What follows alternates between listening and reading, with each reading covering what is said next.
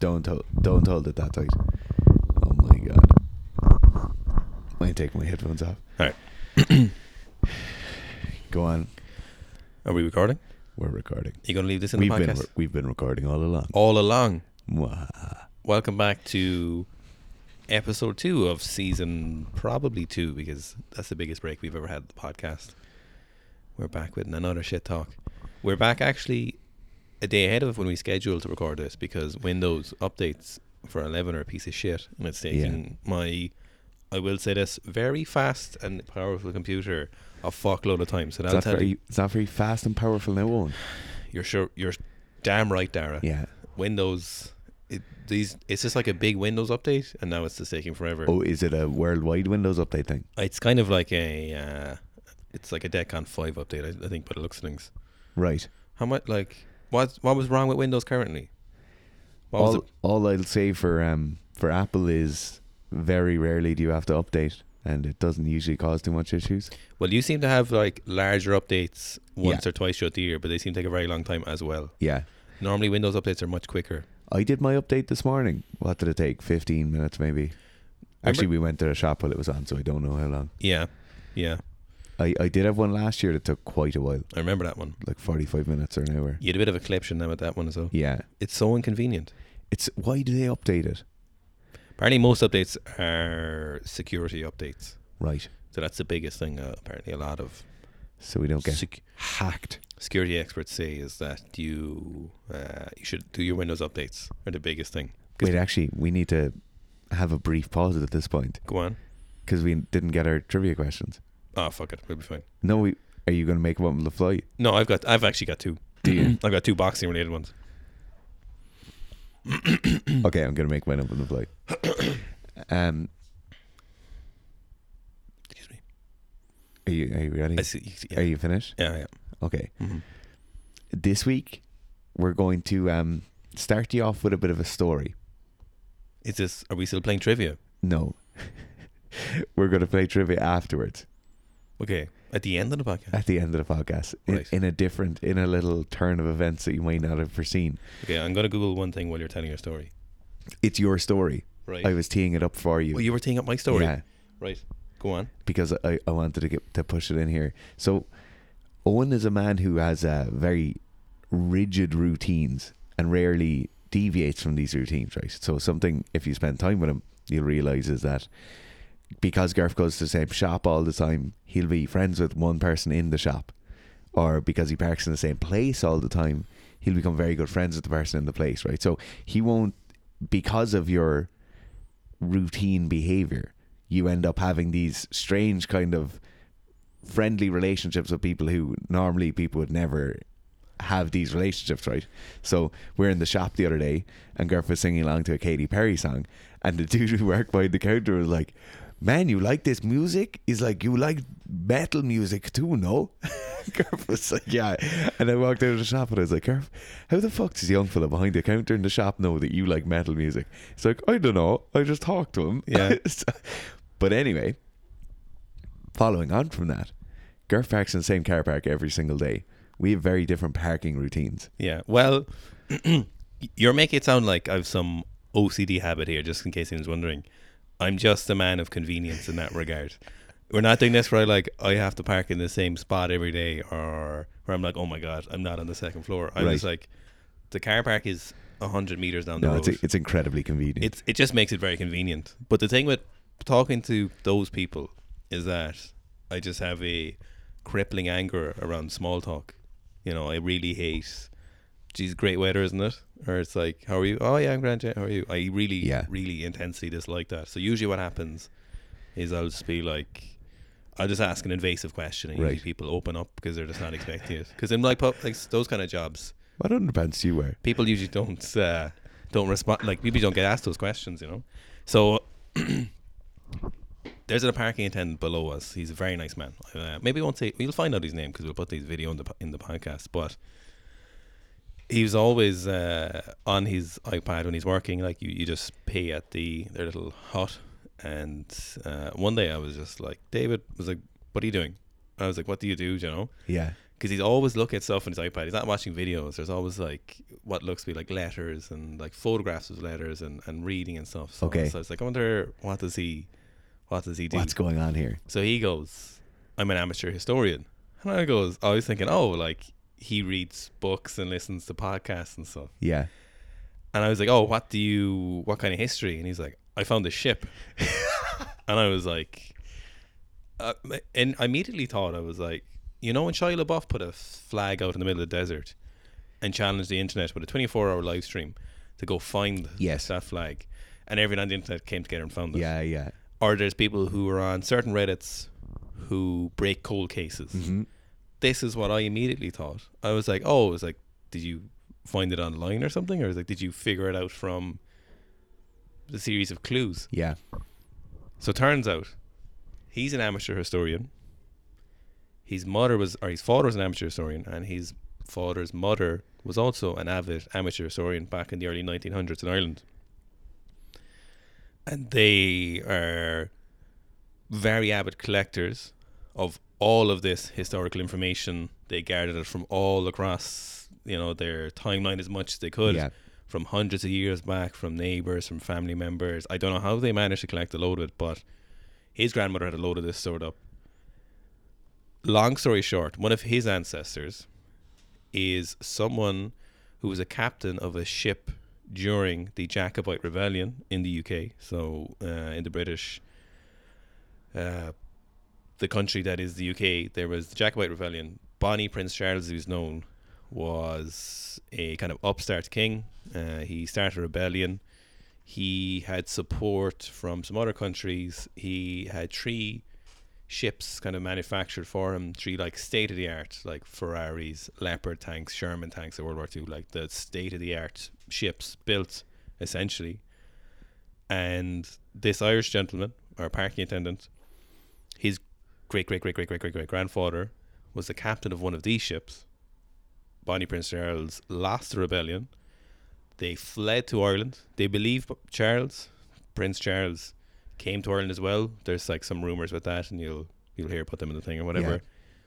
But one of the ships that belonged to this fella's ancestor was scuttled, I think is what they call it when they sink a ship. Yeah. Because they were such state-of-the-art ships, they didn't want the British reigning powers getting their hands on these ships, so they essentially sank these ships.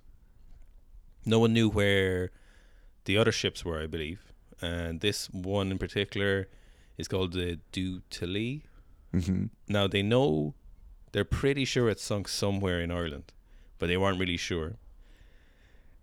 One of these letters that he had in his possession said something along the lines of, from just a random person, just recorded this in a letter, saying on a stormy night they saw a pirate ship come into a cove.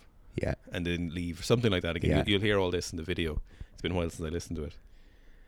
And he woke up one morning and he was like, that's the ship. Yeah. So he went down to the cove. He knew where this person's house was because he knew who wrote the letter. He knew where the ruins of this house were. So he was like standing in basically the ruins of the house and was looking around and was like, where might we find this ship? And then he literally physically found the ruins of the ship.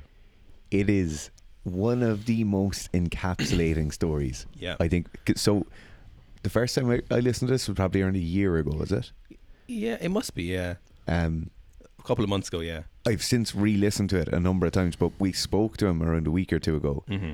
And when I was talking to him, I was like, the one question I really wanted to ask, we were literally paying for parking as we were leaving the car park. Mm-hmm. And I said, what happened that morning? Because if you go and listen to the lecture he gives, which will be in the link below, when he's talking about the morning he figured it out, he said he just woke up and there was like a realization. He was like, that letter. So the cool thing is they seem to have been amateur historians of their family lineage. Yes. Yeah. And that's the thing, like if you listen to the lecture, you'll pick up on a lot of this, but their family has a legend of this treasure, and apparently that's why the family is so involved in history, or why certain people in the family were so involved in history of this silver treasure that's been hidden somewhere from the family. But that's why they have all of these documents and all of this historical information. And he said he woke up one morning and suddenly that letter linked up with the part of his brain about the Prince Charles's boat, and he said, oh my God, that's got to be the boat they're talking about. So the houses around that cove or around that area, there's a number of family houses that are no longer there. And he went back and he went to each of those places, and then he just said, okay, this has to be the house. And there's a whole other story going on now, more recently, in him trying to get this boat surveyed and him trying to get the details of the boat changed, because the boat's been surveyed as a different ship that it can clearly not be, but the Irish government has registered it as that ship. But it's encapsulating beyond belief. So he's having the very typical problems with Irish governmental bureaucracy. So he's like filled out forms and stuff and trying to figure it out, and he's gotten experts in these kind of French, I think it was a French or Dutch, like galleons or whatever you call them, like their whole shtick is just these ships, you know. They're experts in this, and he's getting the wood carbon dated, and he's getting the anchor dated as well as much as possible, so they date the iron to see where it came from if possible, and stuff like that. Like he's trying to get all this information together, and just having an absolute nightmare dealing with the Irish bureaucracy. In a shock to absolutely nobody. In a shock to no Irish person in history. He's having massive issues with them, which is, I think, is like pretty, like, would sum it up pretty well, I think. What I would really love to see is a podcast series. Yes. So I said it to him that day. I said, you should really do a podcast on this. Like, it could be the next, like, West Cork, or it could be the next Serial, whatever, you know. Yeah.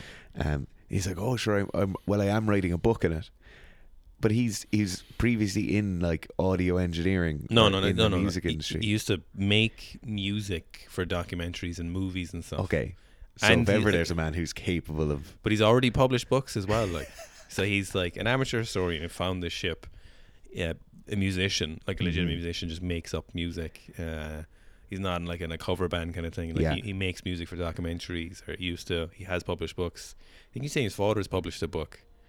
Like, he's just so interesting. It's mad, you know. Yeah. I don't know how this happens to me though, like, because I'm the least desired of looking to talk to people, you know. Yeah, but you have these weird. You do, like.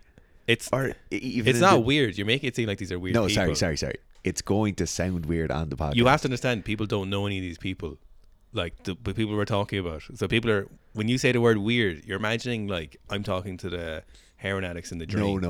No. These are very normal people. These are really normal people. It's weird because it's me. It's weird because it's Garth. Yeah, you just need to explain that to people. It is weird because it's Garth. Because you're doing this as a service to the people I'm talking to. Yes. Yeah. No, sorry. It's absolutely no disservice to those people, right? They're very normal, nice people. But what happens is, so me and Garth spend a massive amount of time together. Yeah. Where I see Garth more than I see anyone else in the world, right? And we'll be walking down the street in Cork City, right? And next thing, suddenly someone will come up and be like, oh, how are you, boy? No, grand, no. And I'll be like, Garth, who is that? Be like, he used to train in the gym in Cork there. He hasn't gone there in 6 months, but because you'd end up seeing him every day for like ages. Yeah. It's truly, I don't know what happens. It's truly bizarre because you hate talking to people. Honest to God, especially when I'm doing things. Yeah. I'm about my business. I just don't know. I think I was just raised too politely. Yeah. Like I just have to, like you can't not engage. Despite the anger inside me of not wanting to talk, you know, it'll just come out where it'll be like, yeah. And I see I hate small talk is the problem. Yes. So I'll just ask people things like, what are you doing, you know, or whatever. Yeah. Because at least if you're going to talk to someone, you might talk something about something interesting, you know. Yeah, that's a good point. And obviously you get stories like that where it's an absolute shocker. Yeah. I was genuinely, when he was like, oh, I found this ship, and I was like, what the fuck are you talking about? It's so strange, and you just never know as well. You never know. You never know what it's going to be. I imagine the morning he woke up when he was thinking about that ship is similar to the founder of the periodic table of elements, or the person who organised it. Yeah. Said he came up with it in a dream. He said it just came to him one night in a dream. No way. From the Eater. Yeah. Yeah. It is it's unbelievably interesting. If you do want to go and listen to it, if you're listening to it, will you just comment on the YouTube saying, please make a podcast out of this? Yes. Yeah. just It's super compelling. He's a great speaker as well. really good speaker, really well organized lecture. Mm-hmm. Very, very interesting. If you are interested in kind of Irish history or history of the British and Irish Isles or whatever, it's very interesting. I think you find most people who are interested in history are just generally engaged Generally interested, yeah. in history, whereas like you're generally not that interested in history. No, I'm not. Not usually. No.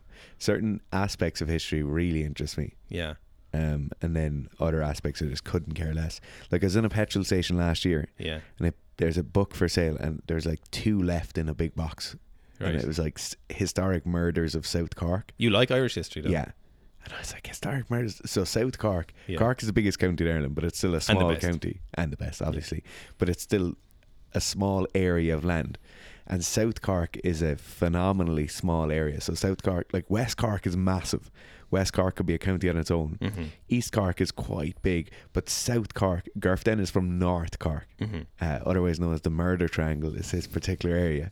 But South Cork is like this area south of the city, between the city and the sea, basically. And there's nothing there. Yeah. It's like There's- small little villages. there and is towns nothing and stuff. there. There's nothing of note. Interestingly, now the center of pharmaceutical for most of Europe and a lot of the Western world is there, but historically there's nothing. So historic murders of South Cork, there's like 12 or 15 different murders mentioned in it. And I was like, this is a handful of towns where I grew up. And villages, sorry, not even towns, just villages. They're surely all murders of passion, crimes of passion. Murder? They're not. I can't imagine they're Do you premeditated. know what? There's a lot of unsolved. Oh. Yeah. Early 1900s kind of shtick. Yeah. But there's, interestingly, a town very, very close to my home house, Novel, or Nohovel, depending on how you want to pronounce it. Tiny little town, nothing there, no shops, no anything. There used to be a shop. I'm not sure if they open anymore. And there's a pub, a really nice pub, where a really famous DJ plays every Christmas time. So nothing there in the whole town, but there's a weird vibe in Novel. Everyone picks up on it. Like, it's a well-known thing. It's a strange feeling in the village of Novel when you drive into it. So you drive in and it's a T-junction. There's a church in front of you, a statue of Mary, and it's just strange. Like, there's a bleak omen in the place. I never knew why, but everyone knows it. It's like a well-known thing. You can feel it when you drive into the town. Sorry, village, not even a village. But it turns out there's a school teacher murdered there. Murder? School teacher murdered there early 1900s, if I'm getting my dates right, and died against that wall. Jesus. Yeah. Who murdered them? You'll have to get the book. Go on, tell me. I'm not going to get the It's book. unsolved. Unsolved. As far as I remember. How were they murdered? Shot. Fuck. Is Yeah. it an Irish independence thing? No. Just straight up murder. Yeah, if I'm remembering it right, just an unsolved murder. Male or female? Male. Shot. Yeah, in the middle of the night. One shot, bang, bang. He had been looking after, so a neighbour of theirs was sick, and he was up kind of like sitting in the house with her, and somebody else was coming in looking after her afterwards, and he was shot as he walked home. That is mental. Yeah. That kind of history interests me so much. The little stories, like. Yeah. Like those little personal stories of history, you know. The maddest part about those is they'll never be solved, you know. No. That'll never be solved. No. What the biggest thing I get from history is just how violent most of it was for people. Jesus, yeah. Just how fucking terrible a lot of people were. Yeah. In terms of, like, Europe as well was particularly bad. Now I know a lot of the world was also particularly bad, but I've listened to a lot of European history, you know, and stuff. And there's Dan Carlin has great histories, and there's like a lot of that, like the Protestant rebellion stuff and tearing people's skin off with hooks and things and fleeing. What's the story, lads? Yeah. Jesus Christ, can you just, like, people had to have known that was wrong. there's these kind of murder holes in some castles. I think it was a uniquely French thing, if I can remember, and the Normans kind of brought it to some other places where it was like in the kind of cavity of the whole of the castle and the walls of the castle, there's this like 8 foot down, 10 foot down hole, and it's purposely meant that you could never be comfortable in there, and you're just dropped in there, and then you're just left there and you just starve. What? But usually you've broken legs or broken back or something from being dropped in there, and it's like massively uncomfortable. So you couldn't stand or lie up. Like it's kind of rounded and like tapered in at the middle and then a little bit wider at the bottom, and you're just left there to starve. Jesus Christ. Yeah, but there's numerous things like that. Like there's so many examples of just terrible things like that where humans are just murdering each other. Who comes up with these things? And then the worst part is like how it propagates. It's like someone was on like Murdergram and they were like, that's a great idea. Jeez, that's class. Can we get that in here, Jimmy? Imagine if we made that whole tapered in the middle instead of just having a chamber. Yeah. You know? Yeah. Someone put thought into those things. Yeah, they're made out of stone, like built into it's not just like someone's like, oh, we just kill him there by doing something weird to him, you know? Mm-hmm. This is planned out. Was it the Egyptians or South Americans had one where they would kind of squish you between two boats and they'd cover you in like honey and stuff, and like the flies would come and start like a load of insects and just come and get you, like they'd cut you a little bit, I think. So if anyone knows this and are ringing new bells, I'd be interested to see. But I can't remember where this one was, but I think it could be Egyptians, where they like covered you, squished you in between two boats kind of thing, and they like left your limbs exposed and you just got kind of eaten alive basically. Very grim. There's another one where it's Genghis Khan built a floor on top of his like enemy's family or something, and they like danced and like had a feast all night and essentially crushed them. Yeah. Good old Genghis Khan was Genghis. He's a vicious man. They love him in Mongolia. Love him. Yeah, there's like pictures of him places and stuff. Interesting Genghis Khan story for you. Go on. We were in Limerick on Saturday night and we were getting a taxi in from where we were staying into where we were going to the party, birthday party of one of our friends. And in the taxi on the way in, guys from Pakistan. And I always start chatting to taxi drivers because I just love chatting to them, right? Mm-hmm. And I was like, oh, geez, I was over there a few years ago and I really wanted to go to Pakistan because I'd love to have that on my passport for all the hassle I get for all the other things that are on my passport. I'd love to go there. I may as well have it. Yeah. And we were chatting about it and he was like, oh, what are we? And I was like, oh, we drove up through Central Asia and into Mongolia, and he was asking what the people were like in Uzbekistan and all these other places, and he said, oh yeah, they're really nice. And he said, yes, most of them are really nice. He said they all look the same though. I was like, oh, that's a kind of racist undertone. But anyway, we delved into it a bit more and I was like, oh right, yeah. And he was like, yeah, it's because of Genghis Khan, right? Yeah. So he's saying he just raided over and back constantly, and he said he tried, I think there was 15 failed attempts by Genghis Khan to get into Mecca. Go away. Yeah. And never got in. And he was like, thank God they never got in or whatever, because it would have ruined it. But he also said he never got down to Pakistan. And that's why he made out that they were so different in terms of their, like, how they look. Yeah. And their ethnicities, that how they're so different. It was like a major point of pride for him that Genghis Khan had never gotten down there. Is Mecca not in Mecca is different, Saudi obviously. Arabia? Yeah. But It was just a interesting thing, you know. He said he also never conquered India. Yeah. He conquered a lot of the world, though, to be fair to him. His son did a lot as well after he finished up. Yeah. The short histories from Neisser have a great series on him. Or no, Real Dictators. Real Dictators by Neisser have a great series on him. So good. His origin story is absolutely mental. Mm-hmm. The story of his death is mental as well, where they killed everyone who buried him, and then they killed him, and then those lads that killed themselves or something, and then they supposedly, there's rumors like they diverted a river over where he's buried. Yeah, I wonder what the story there is. Why were they so worried about people finding his body? I don't know. Yeah. There is some weird, like, there's some weird cultural things with, like, the dead and people changing people's graves afterwards and stuff, you know. Like, I know in Native American culture, a thing of like someone being buried face down is like a really bad thing because it like traps their soul or something. Yeah. And there's stories of people like purposely going back after battles and digging people up and changing their orientation or whatever, you know. Yeah. Which is grim. It just brings you back to how grim humans are in general. The Empire of the Summer Moon is a great one. I know I mentioned this probably months ago if people haven't heard it, but it's a great on the Comanche Empire. Okay. I'd like to... Some of the Aztec stuff was pretty interesting, but they are just murder. Yeah. Okay, that brings us on nicely to the next piece of murder you're going to witness. Go on. The trivia. The trivia. I want you to ask your question first because I'm still mulling over a few of mine in my head. Right. Are we going for 2 questions? Just each? 2 questions. Okay. 2 questions. So, Mike Tyson won his first 19 professional fights in a row by knockout. How many of those were in the first round? And I'm going to need the exact number because it's quite a small range. Quite a small number, so I'm going to need the precise number. So 19 fights in a row. All by knockout.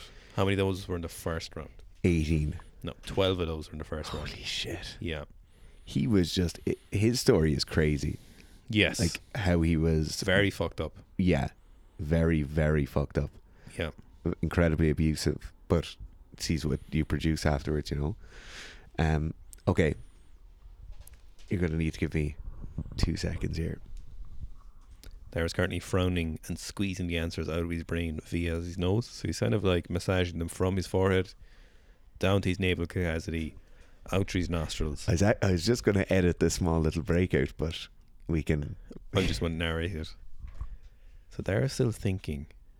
For lunch today I had 5 patties, like hamburger ones from McDonald's. Then I had like honey and a little bit of butter on them and then some bananas.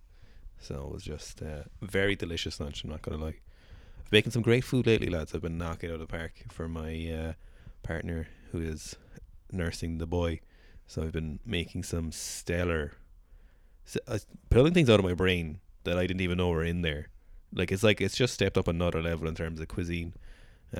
Having 2 full butchered lambs in my freezer, though, it makes things very easy because I have a lot of different cuts of meat. And lamb is super fatty, so it always tastes great. But, you know, you can play a lot of those things. The best is like lamb. My favourite at the moment is lamb leg with garlic, fresh garlic obviously, chili, olive oil, marinated for an hour is enough. And then I like to fry it like in a skillet, like almost burning the outside of the leg. Then slow cook for like 6 hours, and it is the best. Like you just pull it off the bone. Lamb is phenomenal. Very high calories to kind of kilo of meat, if that's a concern for you, if you're like counting calories and stuff. And lamb is generally very expensive, especially if you have to go kill it and butcher it yourself. So that lamb is like great for those kind of things. Doing a lot of roast and frying, or reverse searing, so frying, roasting, or frying, slow cooking, marinating. Big effort in marinating lately. Something I did the other day was really fucking nice for a stir fry. Was I roasted a full shoulder of a deer. Just roasted it. I was actually just cooking it for the dogs, and then I took it out and I was like cutting it up, and I was like, wait a minute, this is delicious. I'm gonna keep some of this. So kept some of the outside, marinated it, olive oil, fresh garlic. Again, I don't like garlic granules. It doesn't taste the same. Small chunks, like kind of millimeter square chunks of garlic, smoked paprika, something that's made its way back into my life again recently, and then a lot of salt. And then I left it in a zip seal bag, so I just cut slices of this, kind of like tofu size slices, but of course it's not tofu. You know, that kind of like small, like half a slice of bread sized squares or rectangles, I should say. Zip seal bag for 6 hours, and then I razzed it in a really hot frying pan. But my biggest problem in my kitchen at the moment is that we just have an electric hob or electric cooking top, and the heat isn't phenomenal. So it's great at the start, but as things get cooked into it, it starts to cool down the pan a lot, and as the moisture gets out, the pan gets colder, and so you can't cook a lot of stuff at one time. So if you're cooking meat, I'll often have to cook things in thirds, you know, because it'll start stewing the meat in the pan, and it's just So what I'd really like to get at some stage is an induction hob. Have you ever used an induction hob? Yeah. Very fast. Not as good as gas. Gas has a different way of cooking things. Gas is the best. I But really want gas for No, I my don't. house. I don't think it makes sense to get gas anymore. Why? It's a limited supply or whatever. It's not even We're natural. literally sitting 50 miles from a gas reserve. That we are not harvesting most of it. But induction is very good because it gets super hot super fast and stays very hot, you know. So I'd like to get an induction hob put in, but you have to Right. get new pans and stuff, so you need magnetic. Yeah. But it's Very safe as well. very safe. Very safe. Yeah, so that is something that I'd like to invest in terms of the kitchen. I am getting a knife made as well by one of our friends, The demon knife. Gullickson Knives. So he makes the bougiest I'm actually gonna say, Highest quality knives you can imagine. yeah, I don't like luxury things, right? No. So there's certain things in my life are very, very high end things I'm really particular about. Practical. My rifles, my rifle scopes, my rifle stocks, and the barrels and everything. Very, very high end piece of equipment. All practical though. All very absurdly practical. Mm-hmm. Like very, very robust piece of gear, right? And with my knives, I've been the same for the last few years. Even with my optics, very robust and very practical, like Schmidt and Bender optics rather than something like a Swarovski or a Zeiss, because I like the robustness of Schmidt and Bender, right? Mm-hmm. But with my knives, I'd been the same, and I'd been using Mordekin knives, phenomenal, like very, very good, Mm-hmm. nice steel stays good in them for a long time. You can maintain an edge quite well with low maintenance. Yeah. Gets blunt pretty fast though. Yeah, But still, And 15 so- euros, 15 euro. yeah, you can probably get 3 or 4 good sharpens out of it before it really loses that hone, you know, and you have to go back to more dense stones, or sorry, more aggressive stones to bring it back. But now I have a bucket of 10 or 15 Morrican knives at home that are kind of done. They're finished. Their life has ended. Mm-hmm. And they've had a hard life. They've done a lot of deer. They've done a lot of rabbits. And it's done for them. Around a year and a half ago, a girl I coach, and I've coached her for absolutely years. She's more of a friend than somebody I coach. Her husband was making knives. I knew he was kind of getting into blacksmithing and stuff, but I had no real idea. And she was saying, "Oh, Eric is looking for some antlers. Do you have some antlers?" And of course, I had a massive crate full of antlers at home. It's like, yeah, he can have as many antlers as he wants, but I want a knife. And over the course of kind of 2 or 3 months, we came up with a knife design I wanted.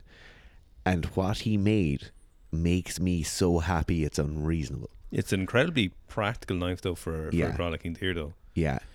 And so now we're up at the point where it will be approaching triple figures of deer it's grottoed, Mm-hmm. which is insane. Mm-hmm. And I brought it back to him. He did some extra work in it this summer during the off season, and it's back to like shaving sharp instantly again. Mm-hmm. And yeah, it's done a few deer already this year because I did deer for other people, and it's just so nice. I love it. I got another knife made for a friend of ours, and in the year between him making my one and him making the new knife, he's gone and he's investigated some different steels. So he's using a lot more stainless and a lot more kind of kitchen grade stuff now. Like high carbon. Yeah, really high carbon as well, and got some new piece of equipment, and now it's just like stepped up to another level. So when I got the present made, I was like, oh my god, Mm-hmm. I can't stop using my one because I love it more than anything. But Yeah. it's amazing. You should get a kitchen knife though. Yeah, I'd like a kitchen knife. That's why I wanted a kitchen knife, because it's the one I'd use literally every single day. Yeah. So to get a lot more value out of it. I think your knife's going to be insane. I'd say it's going to be ridiculous. So I was originally looking for a Kyoto style knife because that's the most practical between cutting meat and veg. But aesthetically, I'm not mad on how some of those look. And so we were kind of chatting, and there's the Narakiri, which are just for vegetables. So they're essentially just a rectangle. It's like a cleaver cut in half, if you imagine, Yes. in terms of its like depth.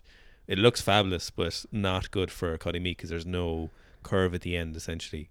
So I'd never heard of this style of knife, but it's called a Sujihiki. So it's just a different side of Japanese knife. But it's like a really long blade. Usually comes like 10 inches, but I don't like long knives. Yeah. So you're going to make one of those. You've seen some of the pictures, it's like 6 Yeah. inches or whatever.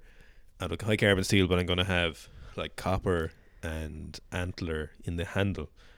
And he kind of asks you, like, what do you want the knife to, like, if you describe it in like 2 words. And I was like, demons and monsters. I was like, if my knife could look like it was haunted by a demon, or it was like there's a demon soul trapped in the kitchen knife, that'd be great. Yeah. So if Daryl put his Instagram, I'll put his Instagram below, and I'll put some links to the knives we're talking about as well. yeah, Gollixon Knives is his name. He's not, obviously not sponsored or anything. No. And he makes kind of one knife every month Yes. is the level of The care and attention he puts into the knives is, insane. yeah. Yeah.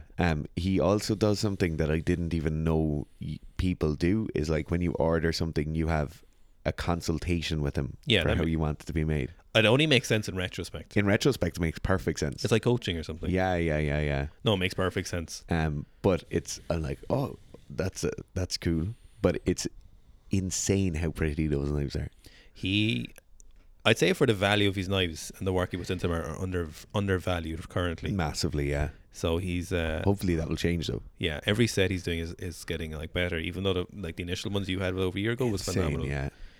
You know, that actually brings us on to a funny point I was thinking about, and a crazy tangent here, right? But Right. on related to sponsors and stuff for the Right. podcast. This would be great if we actually had a sponsor. This would be a Yeah. great tangent, but we don't. And I don't think we really want one either. But No, very- this it's sponsored by Seeker Strength. it's our podcast. Yeah. We're sponsoring ourselves, selling ourselves. But very routinely, maybe like 2 a month, which is pretty routine, I would imagine. People email asking can they come on the podcast, and I've also no problem with people who wanting to come on the podcast. Yeah. We've only ever actually had one person on who asked to come on the podcast, funnily enough, so it makes it sound like I do have a problem, and it makes it sound like we do have a problem, but we actually don't. No. But a lot of the time, people will email us, and my initial question is, it'll be them emailing us or their personal assistants. I love the personal assistant. Well, I They're don't like, mind. You should check this guy out. Yes. Or when they're like a friend of mine. yeah. And you're like, you're batch emailing people for a friend of yours who you think. So I always wonder, I was like, how did you find the podcast? Because they'll reference our names in the Yeah. podcast. So they've done a bit of work, the assistants or whatever, and they're like, you should check him out, you know. But then it always becomes apparent near the end that they've just launched a book or something, Yeah. or they've just launched a new product. And there's something about that particular timing of that irks me. Because one, I wonder, do they really listen to the podcast? Like, you can't expect to come on the podcast and not ever listen to it. So in some No. ways, it's something about that where I'm just like, oh, isn't that a little cheeky? Yeah. It's a little bit cheeky. Yeah, Whereas, yeah. like, and I'm not saying they don't listen to the podcast. I don't know. Yeah.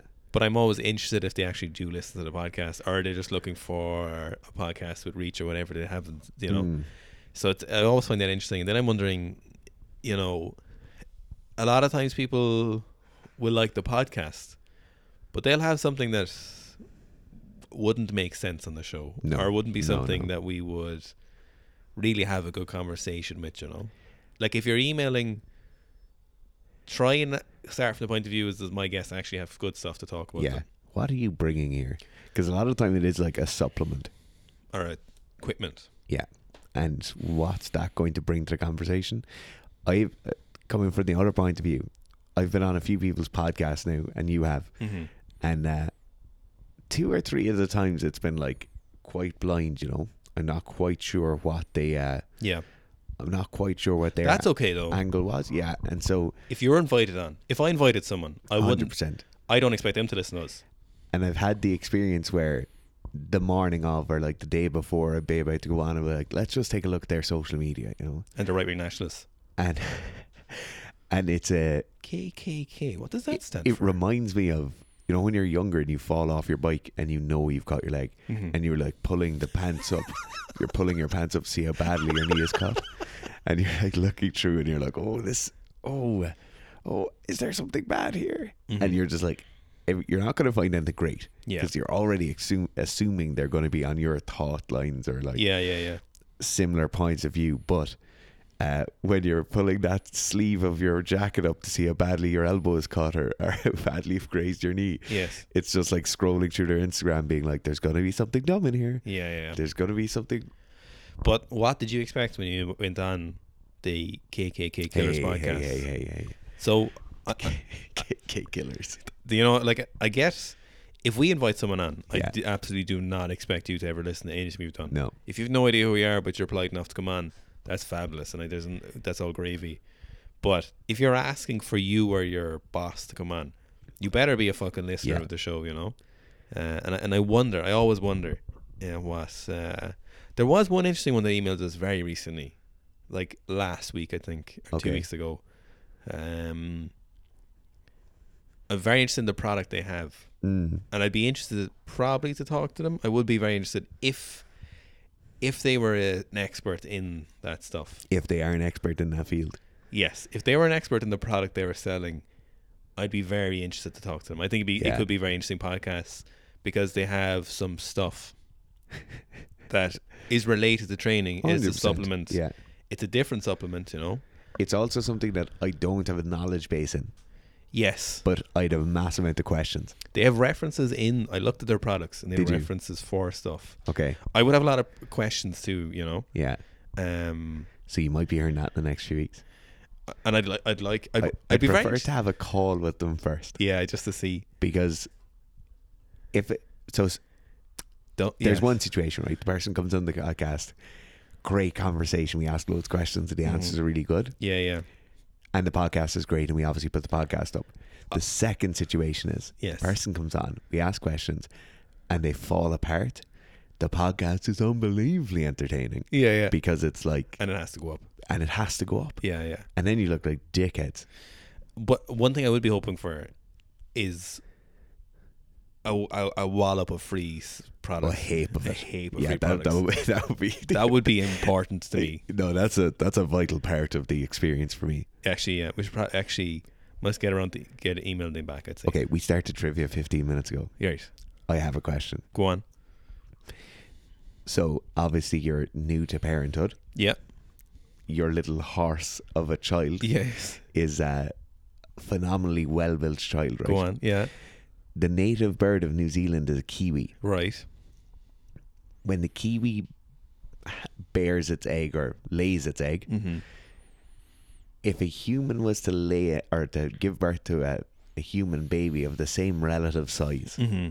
what age would that baby be? Say that again. What? So basically the kiwi lays a massive egg, Right. and if the human was to give birth to a similarly weighted ratio, what age would the human baby be? I don't understand the question. So a kiwi is a bird. No, I get the words you're saying. I understand Okay. the sentences, but So say now, right? Kiwi lays a massive egg. yeah. So if a human, What age is like? Oh, I get you. Sorry. So, what like, age? Oh my god, that baby's so big it could be a 2-year-old. Yes. Okay. 10? 6. 6. 6-year-olds are big. Mother of God. 6-year-olds are massive. Yeah, absolutely. You know how big my nephew is, and he's Jesus. like 4. Fucking hell. Yeah, Jesus. that's Christ. insane. 6 years old. 6 years old. That's like a baby adult. There used to be giant birds of prey on New Zealand. Oh, the harpy eagle. The massive eagle. So Yeah. it's something like a 15-foot wingspan or something or more. Yeah. So they used to eat these other giant birds of terror, but humans got in there again. So they used to lay the grounded birds that ran on 2 legs that didn't fly were also giants, but they laid massive eggs. But they only laid like 1 egg a year, Okay. and they had to defend a lot because it was such an investment of resources in terms of biology. Okay. And they hunted the ground-dwelling birds to extinction, and then the big giant terror bird ran out of things to eat and died off. Mad. Yeah. Scored 1 for humans. So, do you want part 2, Mike? So it's 0-0. Okay, 0-0. 0-0. So I'm going to a part 2 of the original question, right? Okay. So it's a boxing question again. Boxing. You've a good chance of getting this, Okay. I think. So, I feel like I had a good chance of getting the first one as well. yeah. Like 18-1 is quite good odds. So, Or 19-1, whatever. so very few heavyweight boxing champions of the world Yes. have lost their heavyweight title and reclaimed it. There's approximately 7 people who've done it. Mike Tyson being one of them, so you can't name Mike Tyson. Can you name 2 more. more of the other people? Do you have the list there? I've got the list right in front of me. 2 more who've reclaimed it. Male boxing champions. Tyson Fury. Nope. Muhammad Ali. 1, yeah. I'll give you one guess for the road. 1 more. I'm trying to think. Let's- Frazier. No. Fraser's not on the list. Back. Who is on the list? So let's say it's early 2000s. Saturated fat. George is Foreman. George Foreman. I I was like, did George Foreman reclaim the title? George would have been right up there as the next. Like, so Floyd Patterson, Ali, Tim Witherspoon, Evander Holyfield, and George Foreman. Evander Holyfield. How did I not? Yeah. Okay. So he. Geez, that was a great question. He knocked out Mike Tyson. Geez, I'm watching the Mike Tyson thing on Disney Plus, and it's for a Disney program. It's very intense. I've kind of lost some respect for Mike Tyson, or I view him in a different light after watching it. I'm not even finished yet.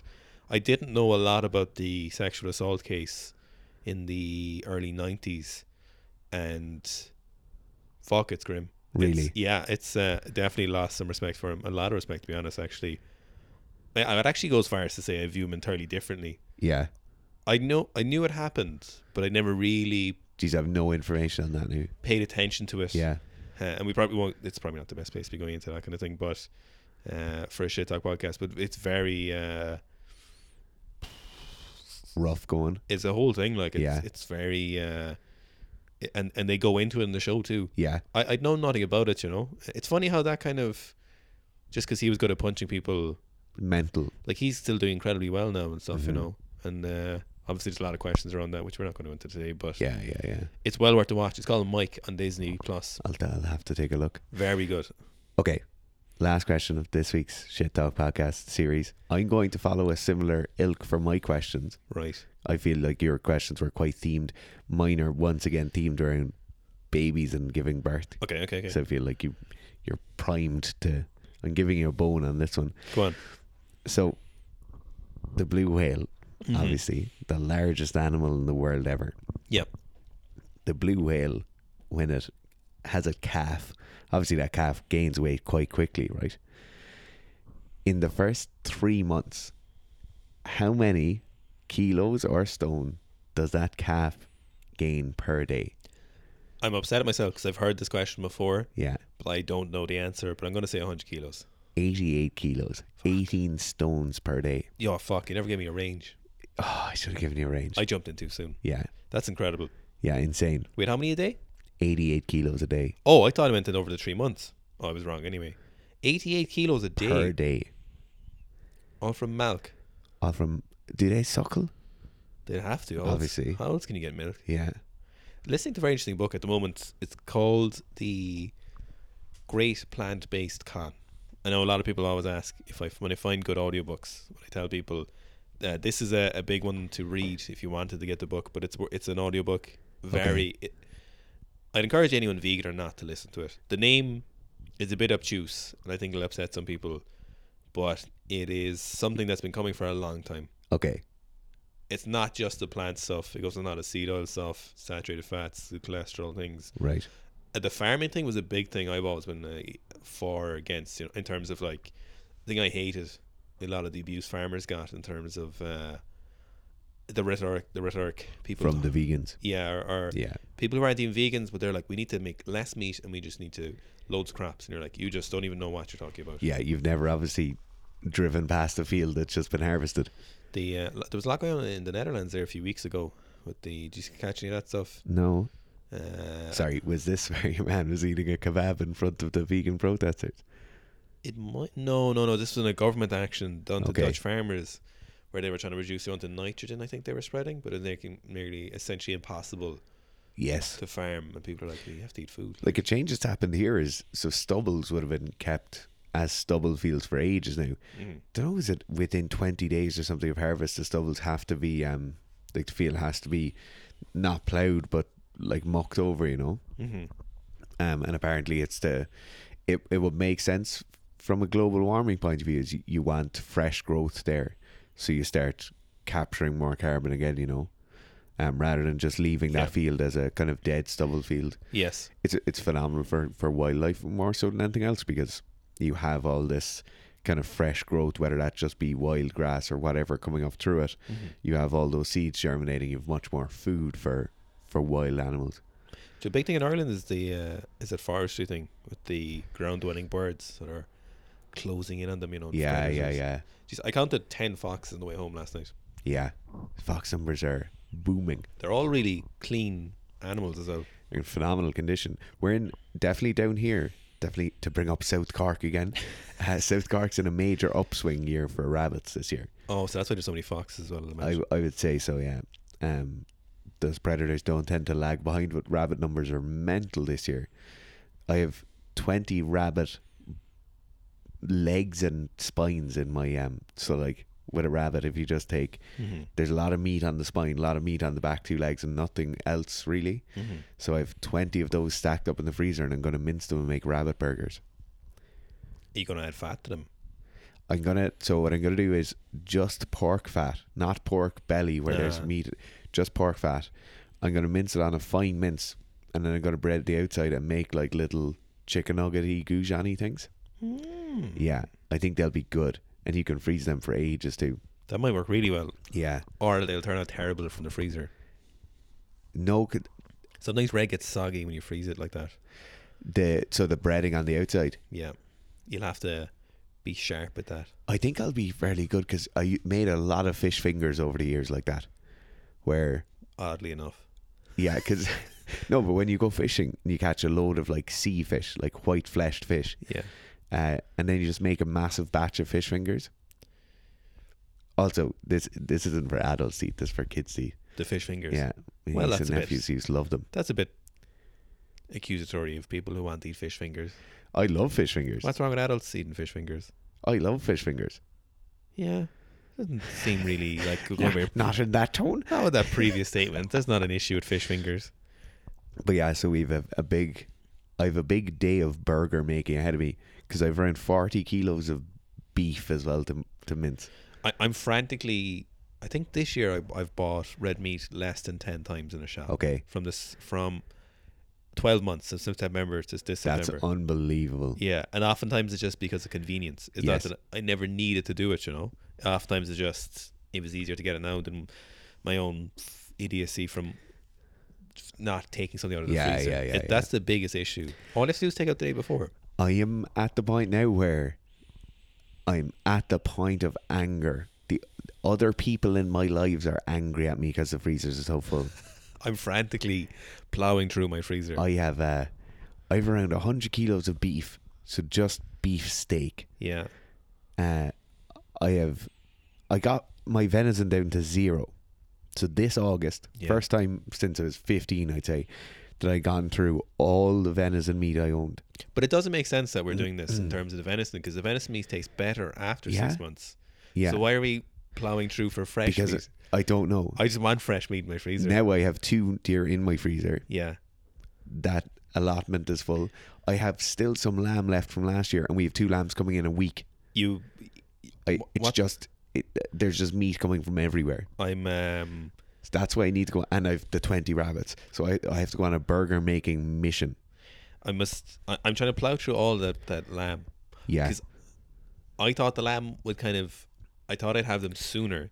I thought I would have like a 6 weeks sooner than I got them. And it would be like a stopgap. Yeah, I would just be tipping away through them. Yeah. But there's a lot of meat on the 2 lambs, so and it's a pleasure to be cooking because it's such nice meat, so it's not an issue. Yeah. But at the same time, when I knock a deer, I won't have anywhere to put most of it unless I mince it, I'd say.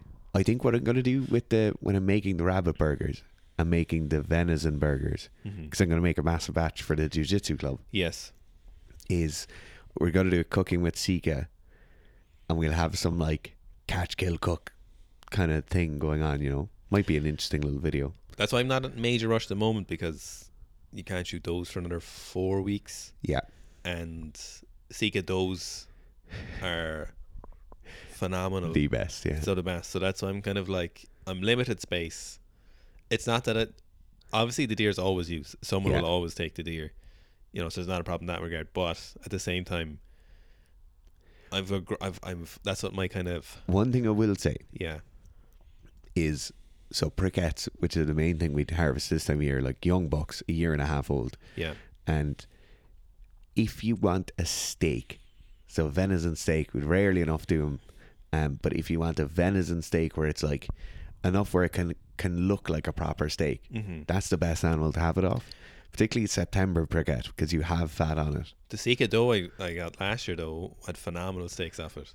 Yeah, but they're like baby steaks. Unbelievable. In my head when I look at them, and Yeah. like that's not correct. I don't mind that. I know they're really good though. Yeah. That sirloin, Yeah. that particular sirloin cut is a lovely cut to take, you know. Yeah. Okay, thanks very much for everyone who tuned in. We're coming up on an hour now Yeah. for the shit talk, which I hope you've enjoyed it. As always, if you're listening, please do subscribe to the podcast where you're listening to the podcast. One thing we massively appreciate is a lot of people take a screenshot of the podcast as they're listening to it and they'll pop it up on their Instagram story or something like that. Massively appreciative. As always, we're trying to spread the podcast as much as we can because it doesn't get the same kind of reach around it that YouTube tends to give. So we do appreciate that. Thanks to Yes. everyone who listened, and we'll talk to you all again soon.